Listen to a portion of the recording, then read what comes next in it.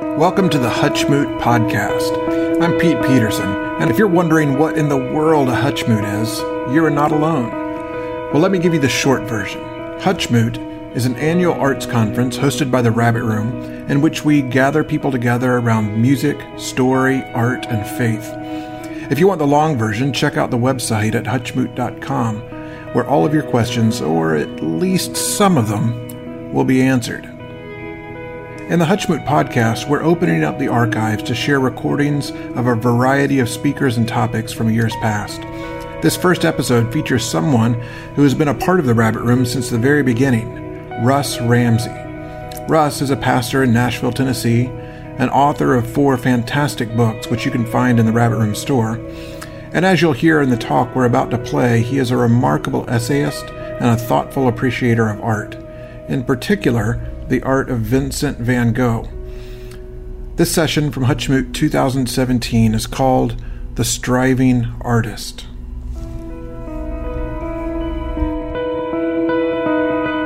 I'm excited to talk about this because the story is just very compelling to me. Also, part of why I wanted to do this is because if you're an artist, if you spend any time writing, painting, making music, doing anything that is art that you're wanting to put out into the world for other people to engage with, an inescapable component of that process is a feeling of futility, right? Is the feeling of what am I doing? Who is this for? Is this worth my time? I have a friend who's a very famous songwriter, and he's in the Country Music Songwriting Hall of Fame. His name's Tom Douglas, and he wrote Miranda Lambert's song, "The House That Built Me." He's written all these country songs that are just amazing.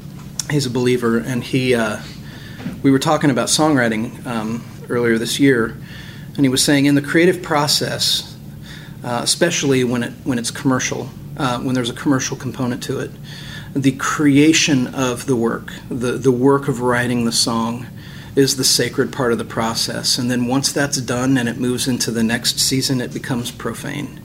So he said, so if you give any of the sacred part, the creation, the writing, if you give any of that away to the commercial world that follows it, you're surrendering part of the sacred part of art to the profane part of art. And he's of course coming from a major label country music world where they take your stuff and then they just do whatever they want with it.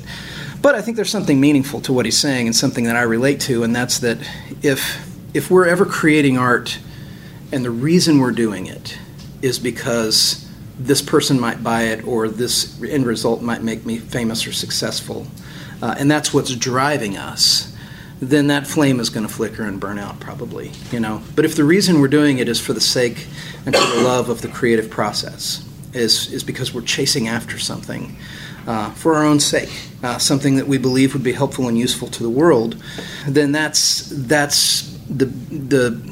will keep us going and growing as artists. And it'll also help us when we come up against the feeling of futility and the feeling of what's it all for? Nobody seems to be interested in what I'm doing. And so Vincent van Gogh's story is kind of exhibit A in the futility of the creative process, and this is because he sold just one painting while he was alive.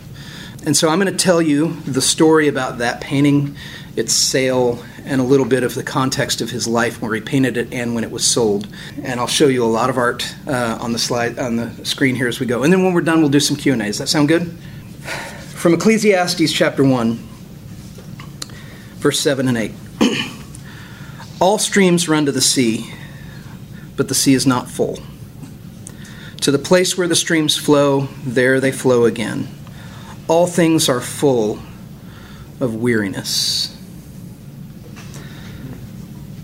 If we are tired, Vincent van Gogh wrote, isn't it then because we have already walked a long way? And if it is true that man has his battle to fight on earth, is not then the feeling of weariness and the burning of the head a sign that we have been struggling? Imagine Vincent van Gogh in the last year of his life. See him buying his art supplies, mixing his colors, preening his brushes, stretching and prepping his canvases. Imagine his sketches, like recipes, lying face up on the table next to the easel. Imagine the eternal bits of color under his fingernails, on his beard, and deep in the seams of his clothes, his person an accidental painting in the same spectrum as the canvas of the day. The pace and the nature of his craft immerse him in a sensual world of color, shape, texture, scent, and composition. It is hard to tell where the man stops and his work begins.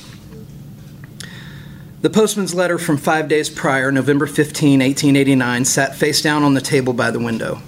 Octave Mauss, the founder of the Brussels Art Expo, had extended an invitation which read, "The association requests you, sir, to kindly let us know as soon as possible if you accept its invitation, as the number of these is strictly limited, and to inform us before 15 December of the notes and comments you wish to see featured in the catalog."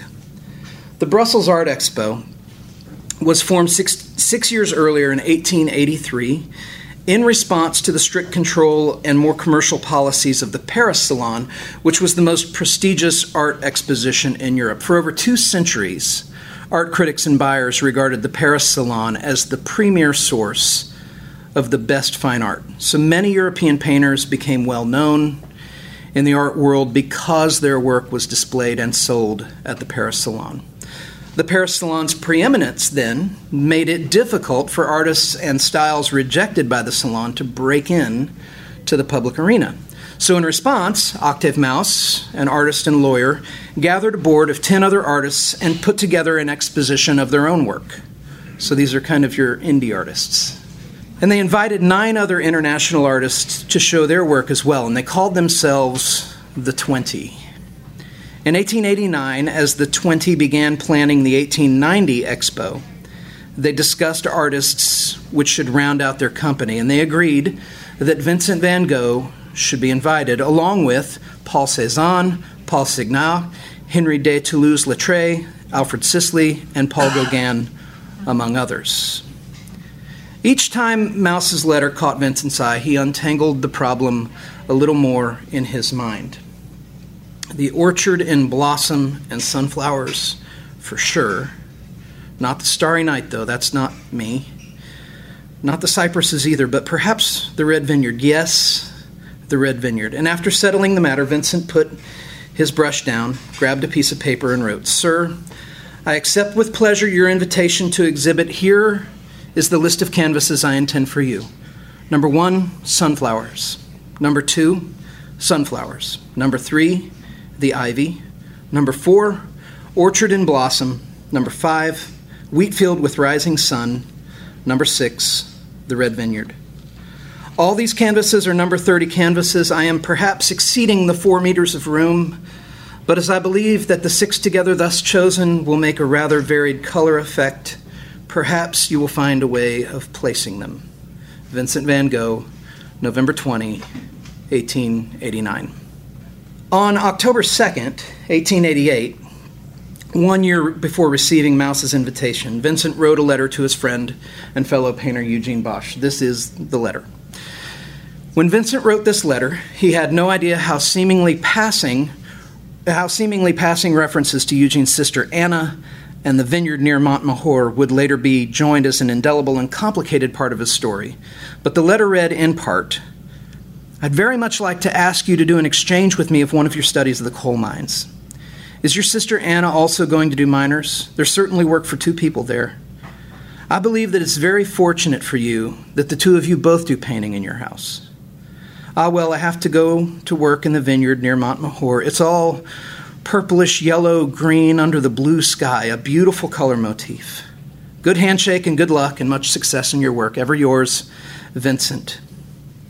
The vineyard, he mentioned, became the subject of the only painting he sold during his lifetime, the Red Vineyard. And Anna, Eugene's sister, was the person who bought it. She and her brother were admirers of Vincent van Gogh's work, but even more, they were his friends. Vincent once painted a portrait of Eugene and then included that portrait as one of the paintings hanging on the wall in his well-known work, The Bedroom. You see it right there? Anna was a respected Belgian Impressionist painter. And in 1885, Octave Maus invited her to join as the first female board member of the 20. So if Anna's friendship with Vincent wasn't the reason Maus invited him to exhibit at the 1890 Brussels Art Expo, it certainly influenced the board's decision. But it wasn't this friendship alone that got Vincent those 4 meters of exhibition space. It was his art. More than anything else, it was his talent as a painter, a gift the world was just beginning to notice, that opened the door for him to exhibit and then sell the Red Vineyard. Part 2, the painting. Often when people think of Van Gogh's work, their minds go to sunflowers, irises, or the Starry Night. But to understand the story of the Red Vineyard, we must locate it in the greater body of Vincent's art and also try to gain an understanding of the artist himself. The Red Vineyard hangs in the Pushkin Museum of Fine Arts in Moscow, along with 5 other canvases painted by Vincent van Gogh. Although the Red Vineyard bears all the hallmarks of classic Van Gogh style, thick application, hatch brushstrokes, geometric outlines, it does not necessarily stand out as the flagship of the fleet in that museum, or even as the best of his 5 works which are housed there. Many who see the Red Vineyard at the Pushkin Museum and neglect to read the plaque on the wall beside it might never realize they're looking at the only painting anyone ever purchased while he was alive. Their gaze might be drawn down the hall to his cryptically autobiographical Prisoners Exercising after Dore, in which he paints himself, right there, into a line of inmates walking in a circle in a prison yard like inchworms on the rim of a bucket. But the details that we have about the Red Vineyard shine an interesting light on the artist's vision and process. Vincent painted the Red Vineyard on November 4th, 1888, from memory, in the space of 1 day. The scene depicts the annual grape harvest in southern France, known as the Vintage. Coming from Holland, the vintage fascinated Vincent. There was something settling about the rhythm of the ingathering, humanity and land in harmony. People worked, and they enjoyed a return on their labor. One scholar wrote, "These grape harvesters were people Van Gogh felt he could relate to by the fact that they were working with nature in its rhythms and not against it. The harvesters don't look haggard, but they're bathed in the warmth of afternoon sun. They're fulfilled in their work. They're part of the order of things." And Vincent thought this was beautiful, and he wished it for himself. In 1888, when he painted the Red Vineyard, Vincent was experimenting with the idea that color alone could generate an aesthetic that could capture people's hearts and imaginations. So he was studying color theory through the art and writing of Georges Seurat, who believed the scientific application of color was like any other natural law. Seurat believed that knowledge of how the eye and brain communicated with each other could be used to create a new language of art based on the arrangement of hues, color intensity, and shapes. In other words, he believed that there was a scientific reason for why art seemed to speak to the soul. And this resonated with Vincent, who used color not only to depict what he saw, but to make it come to life. And so to stand in front of his works today, like the Red Vineyard or the Starry Night, it proves how the vibrancy and movement of the color that he used seemed to give the work life beneath its skin. Incidentally, I got to go to the Museum of Modern Art just a few weeks ago and stand in front of this painting. And it's an amazing work of art. And it's also a work of art that he was embarrassed by. He felt that he was being too abstract, and in a letter that he wrote, he acknowledged, "I am trying to make something commercially popular, and I kind of hate myself for it." So it's ironic that the painting that he is most known for is one that he is most embarrassed by. And so, anyway, it's an amazing thing if you're ever in New York City to be able to see this. But when Vincent wrote about the Red Vineyard to Eugene Bosch before he painted it, and when he wrote to his brother Theo after he painted it, he spoke more about the color that he saw than any one aspect of the harvest itself. It was the color that caught his attention. Remember, to Bosch, he wrote, "It's all purplish, yellow, green under a blue sky, a beautiful color motif." And then to Theo, 2 days after completing the painting, he wrote this, "On Sunday, if you had been with us, you would have seen a red vineyard, all red like red wine. And in the distance, it turned to yellow. And then a green sky with the sun, and the earth after the rain violet, sparkling yellow here and there where it caught the reflection of the setting sun." From memory, Vincent set out to capture the way he remembered the colors of the vintage and how they lay against each other. As it goes with so many artists, his composition was developing in his mind before it ever made its way onto canvas. And his correspondence shows him as a man who was always studying the world before him. He was always looking. He was always thinking. He was always imagining. He was always planning his next work. Ordinary scenes of everyday objects moved Vincent. If you know his work and you've seen his pair of shoes, or you've seen the potato eaters, you know he just sees beauty. Here's what he said. He wrote, "Even though I'm often in a mess, inside me, there's still a calm, pure harmony and music. In the poorest little house, in the filthiest corner, I see paintings and drawings, and my mind turns in that direction as with an irresistible urge." Vincent didn't see the world as a collection of plain, unaffected objects. He saw the unfolding drama of the human story, which to him was a heartbreaking tale. One example of how heartbreaking the world was to him can be seen in how he wrote about a bridge that he wished to paint. To Theo, Vincent wrote, "I have a view of the Rhone, the iron bridge at Trinquetet, in which the sky and the river, listen, are the color of absinthe, the quays a shade of lilac, the figures leaning on their elbows on the parapet blackish, the iron bridge an intense blue, with a note of vivid orange and blue in the background, a note of intense malachite green.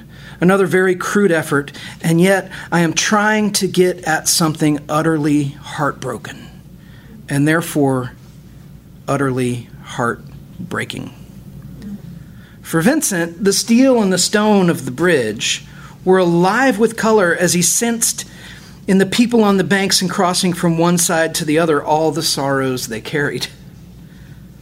And the colors he saw bore that emotion, and because the emotion was palpable, the colors were vibrant. The Red Vineyard relies almost exclusively on the color spectrum between red and yellow. This was a very deliberate challenge Vincent set for himself.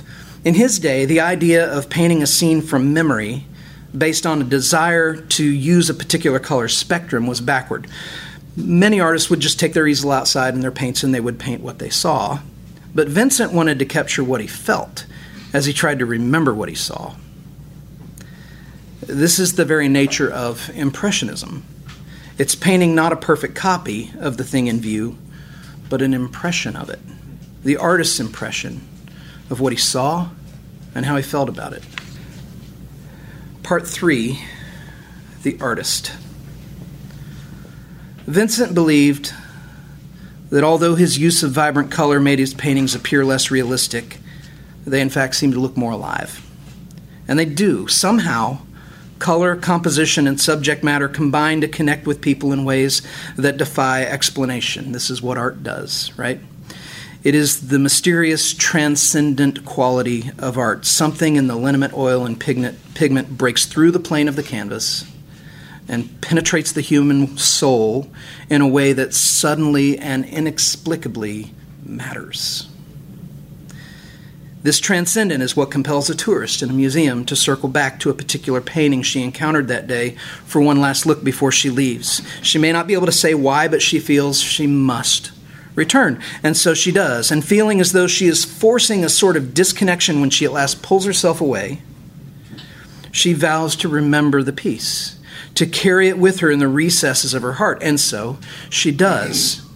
And that work never again appears to her as an ordinary piece of art, but as part of her own collection. When she saw the work for the first time, it belonged to the world, but when she saw it the second time, it belonged to her. Some people carry with them entire collections of Renaissance-era masterworks by Rembrandt and Vermeer.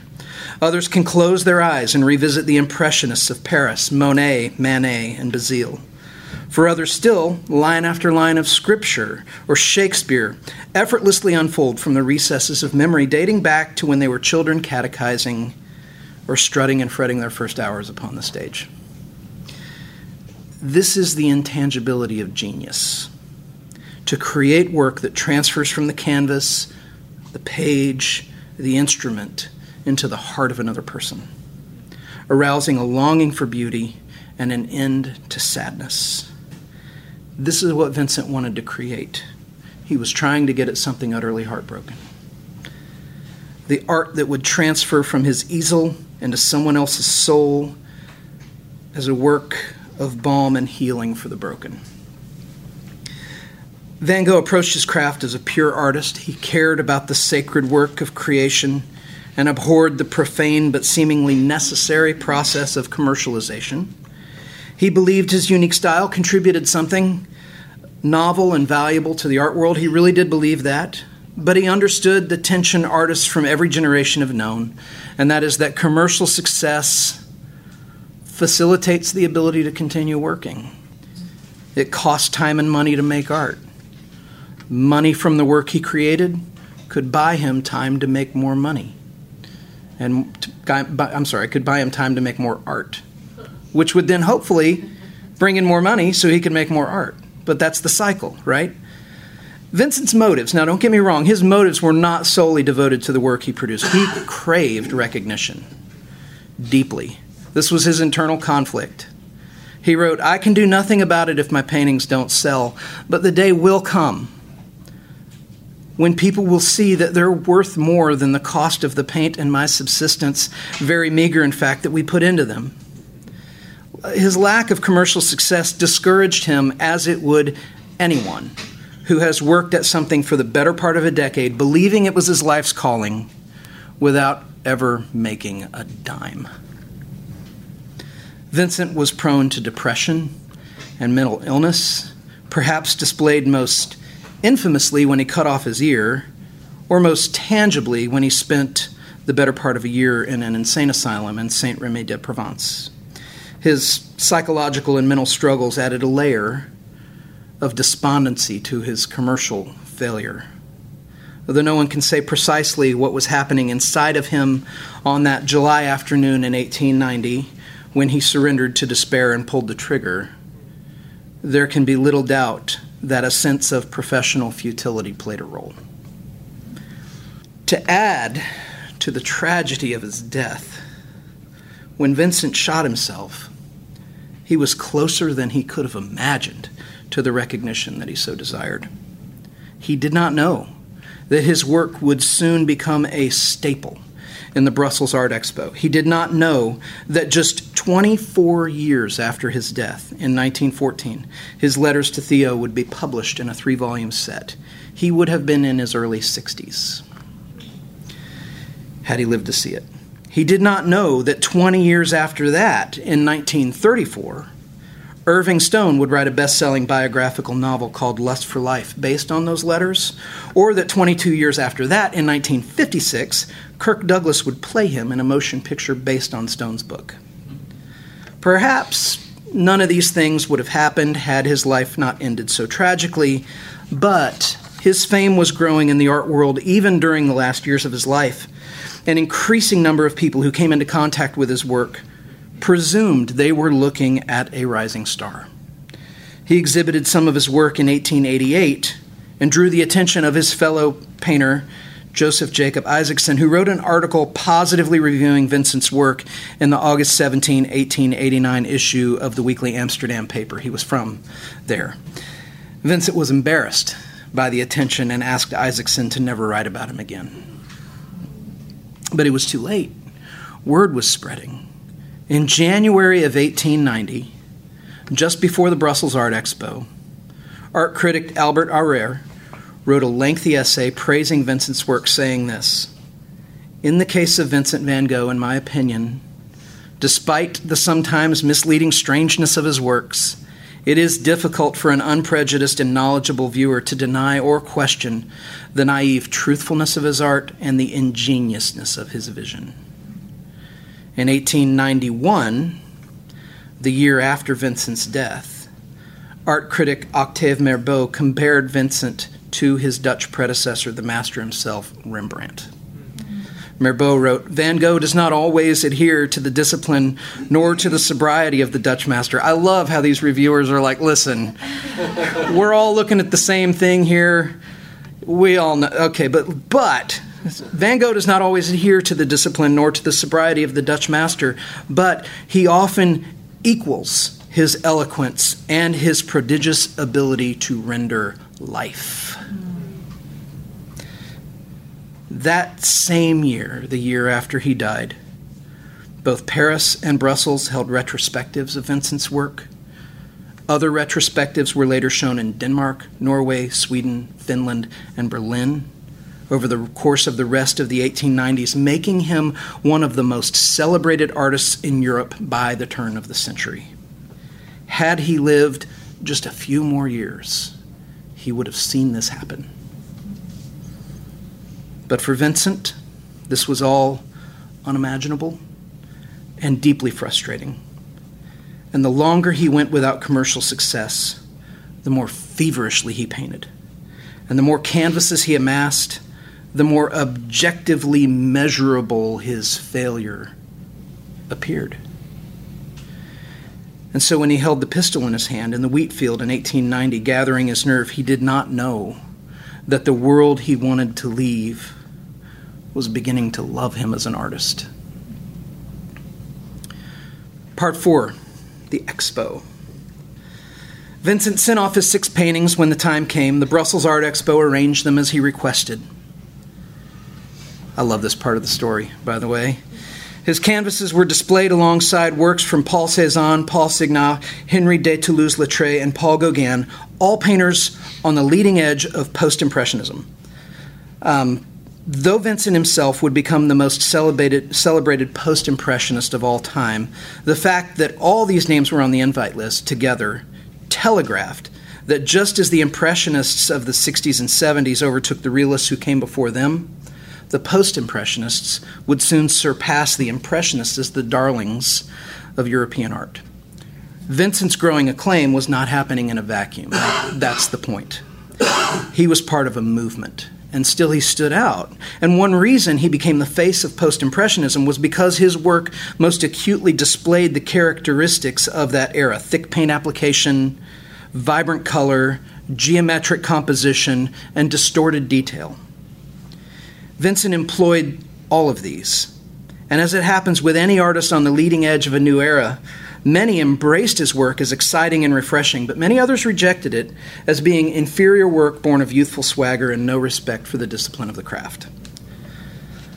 The Belgian symbolist painter Henri de Grue, who was a member of the 20, felt this way about Vincent's work.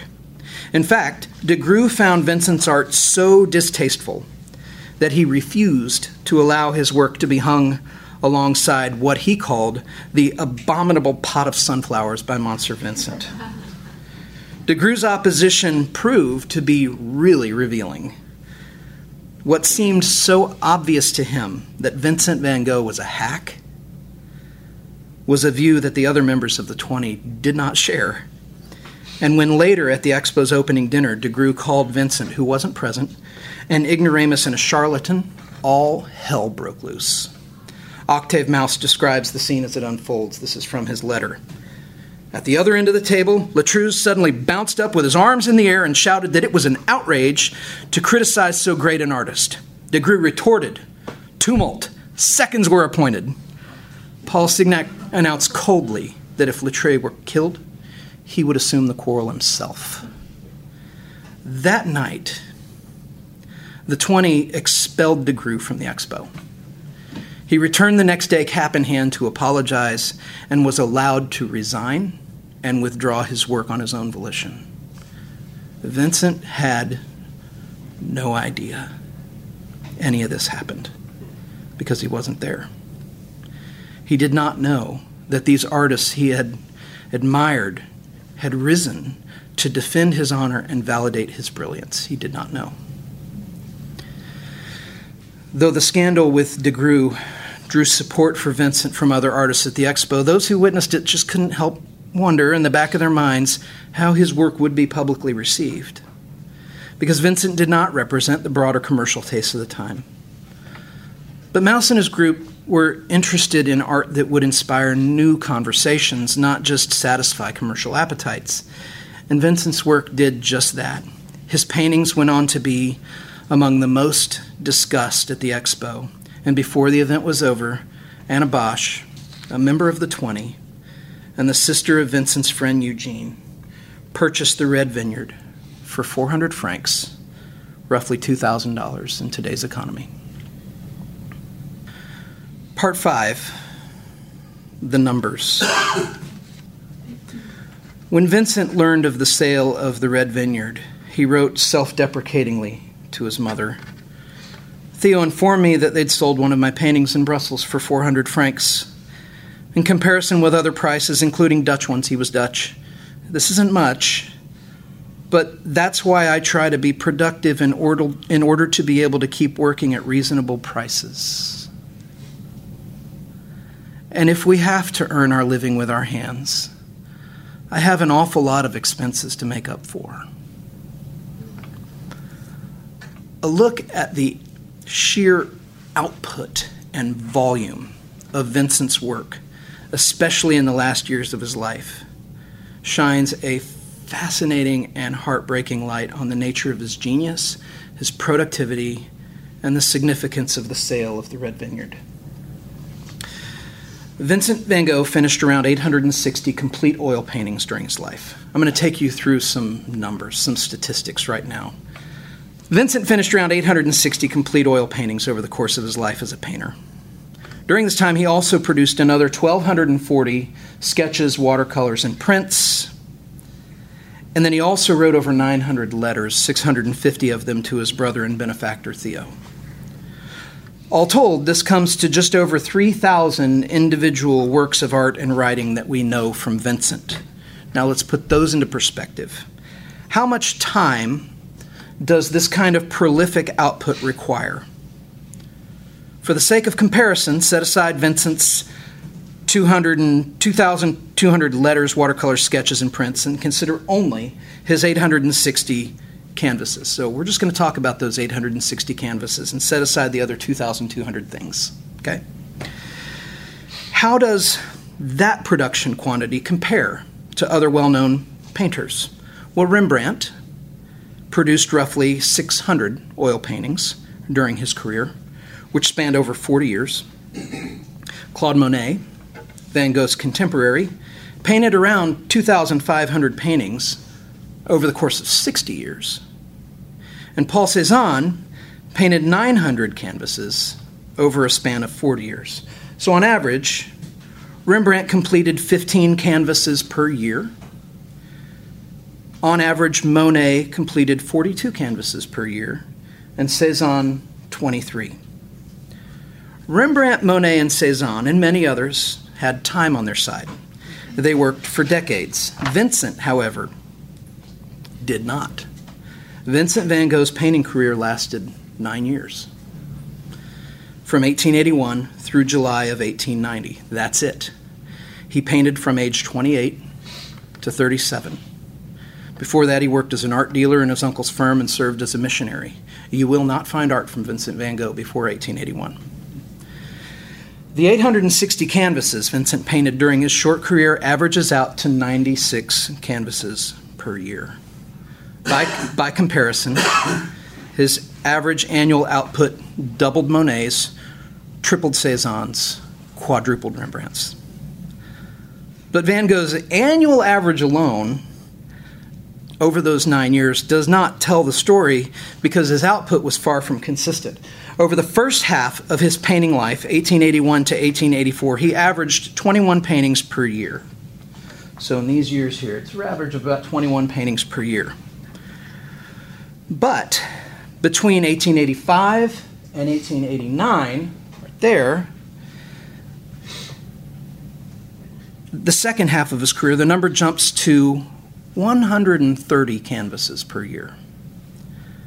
That works out to one complete painting every 3 days for 5 years straight. This does not take into account the fact that during that span from 1885 to 1889, Vincent relocated a couple of times and had personal and medical crises that would take him away from his easel for weeks on end.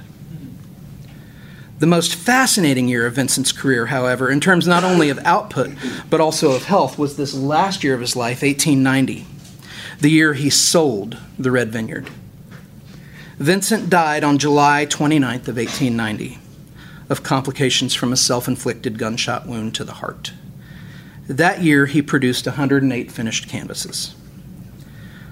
Although that total is 61 less than 1888, the year he painted the Red Vineyard, and 26 fewer than 1889, the 106 canvases he painted during 1890 does not represent a decline in production, but actually represents a stark increase because he died during the summer, which means he was on pace to finish close to 200 paintings that year.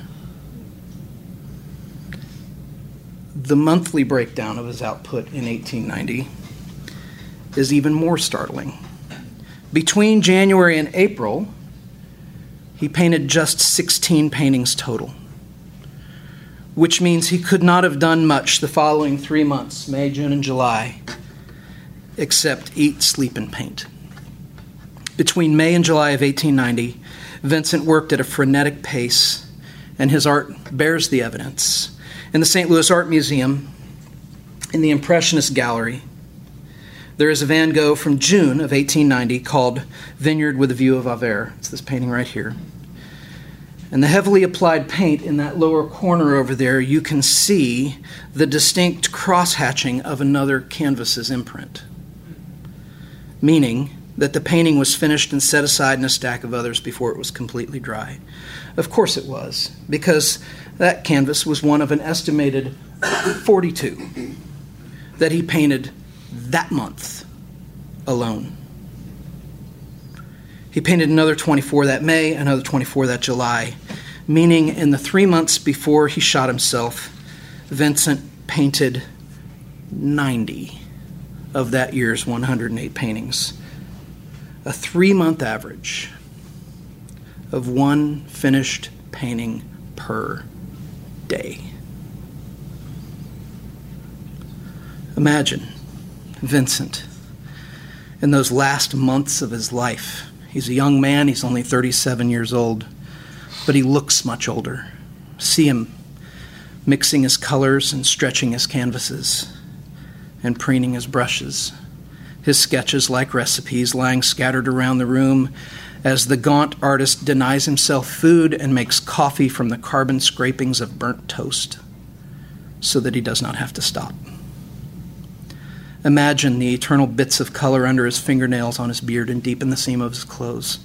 His person an accidental painting in the same spectrum as the fury of those 3 months. Now, add back in the 2,200 other watercolors, sketches, prints, and letters he composed during those 9 years. And we are left with a heartbreaking picture.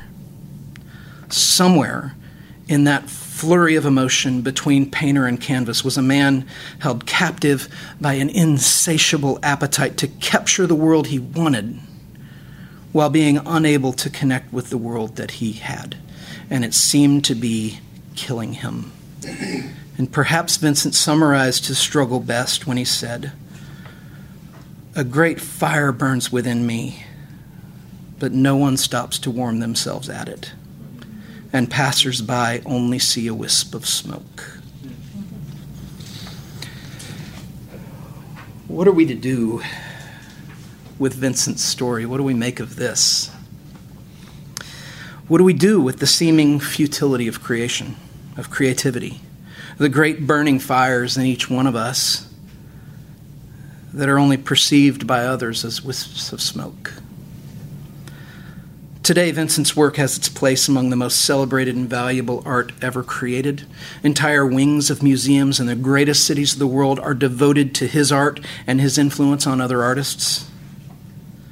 It would be profane to conclude this presentation by noting Vincent's posthumous commercial success, how his portrait of Dr. Gachet sold for $82 million in 1990, 100 years after his death, or how his irises went for $101 million 3 years before that. It would miss the point entirely to add up the value of his collection, because for Vincent it wasn't the value of his body of work that plagued him. It was the question of whether or not his time on earth would produce beauty that would transcend his days, that he would get to that utterly heartbroken thing and help it. C.S. Lewis wrote, "The sense that in this universe we are treated as strangers, the longing to be acknowledged, to meet with some response, to bridge some chasm that yawns between us and reality, is part of our inconsolable secret."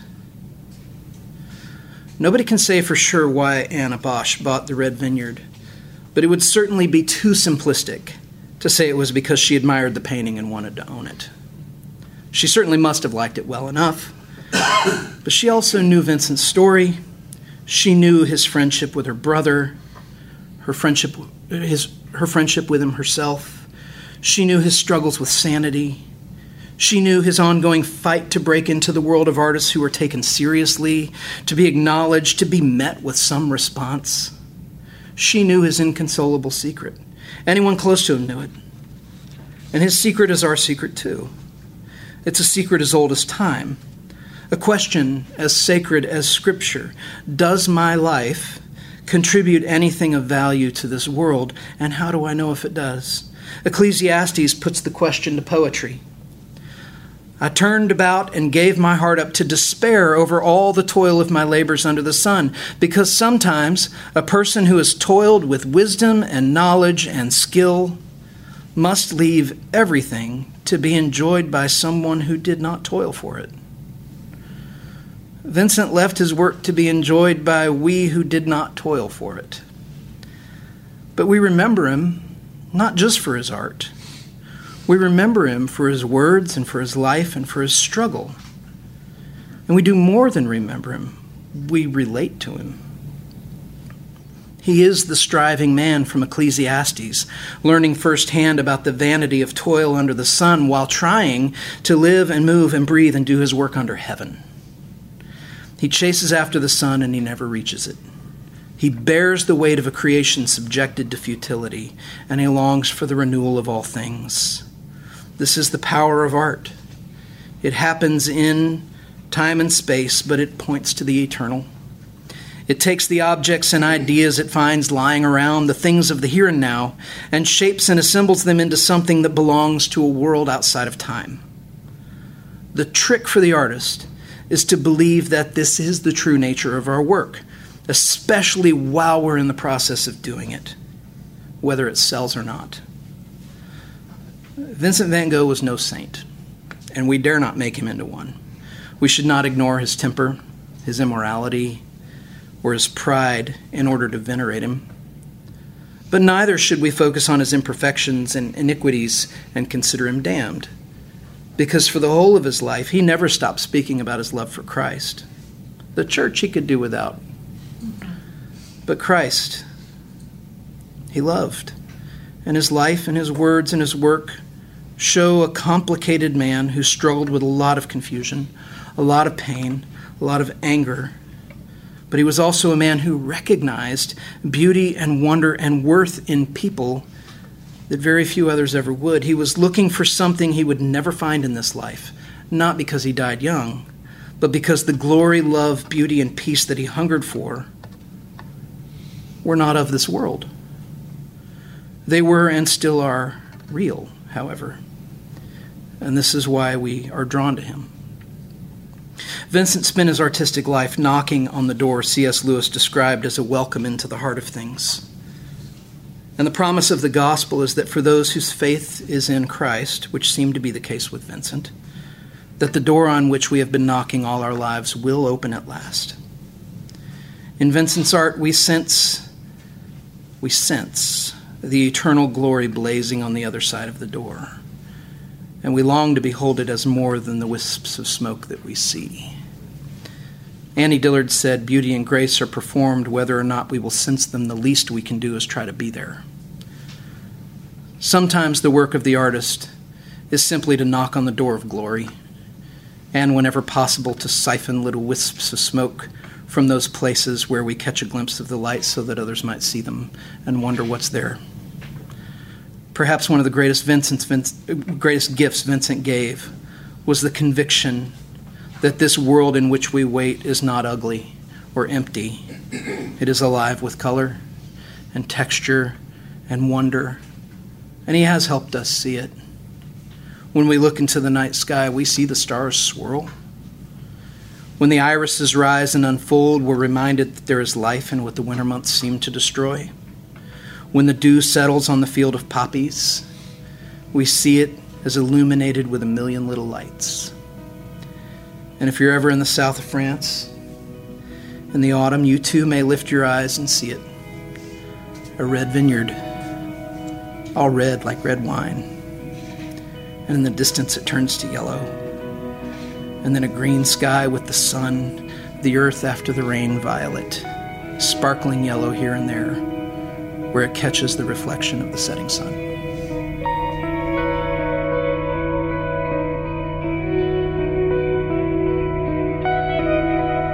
The Hutchmoot Podcast is brought to you by the Rabbit Room Podcast Network.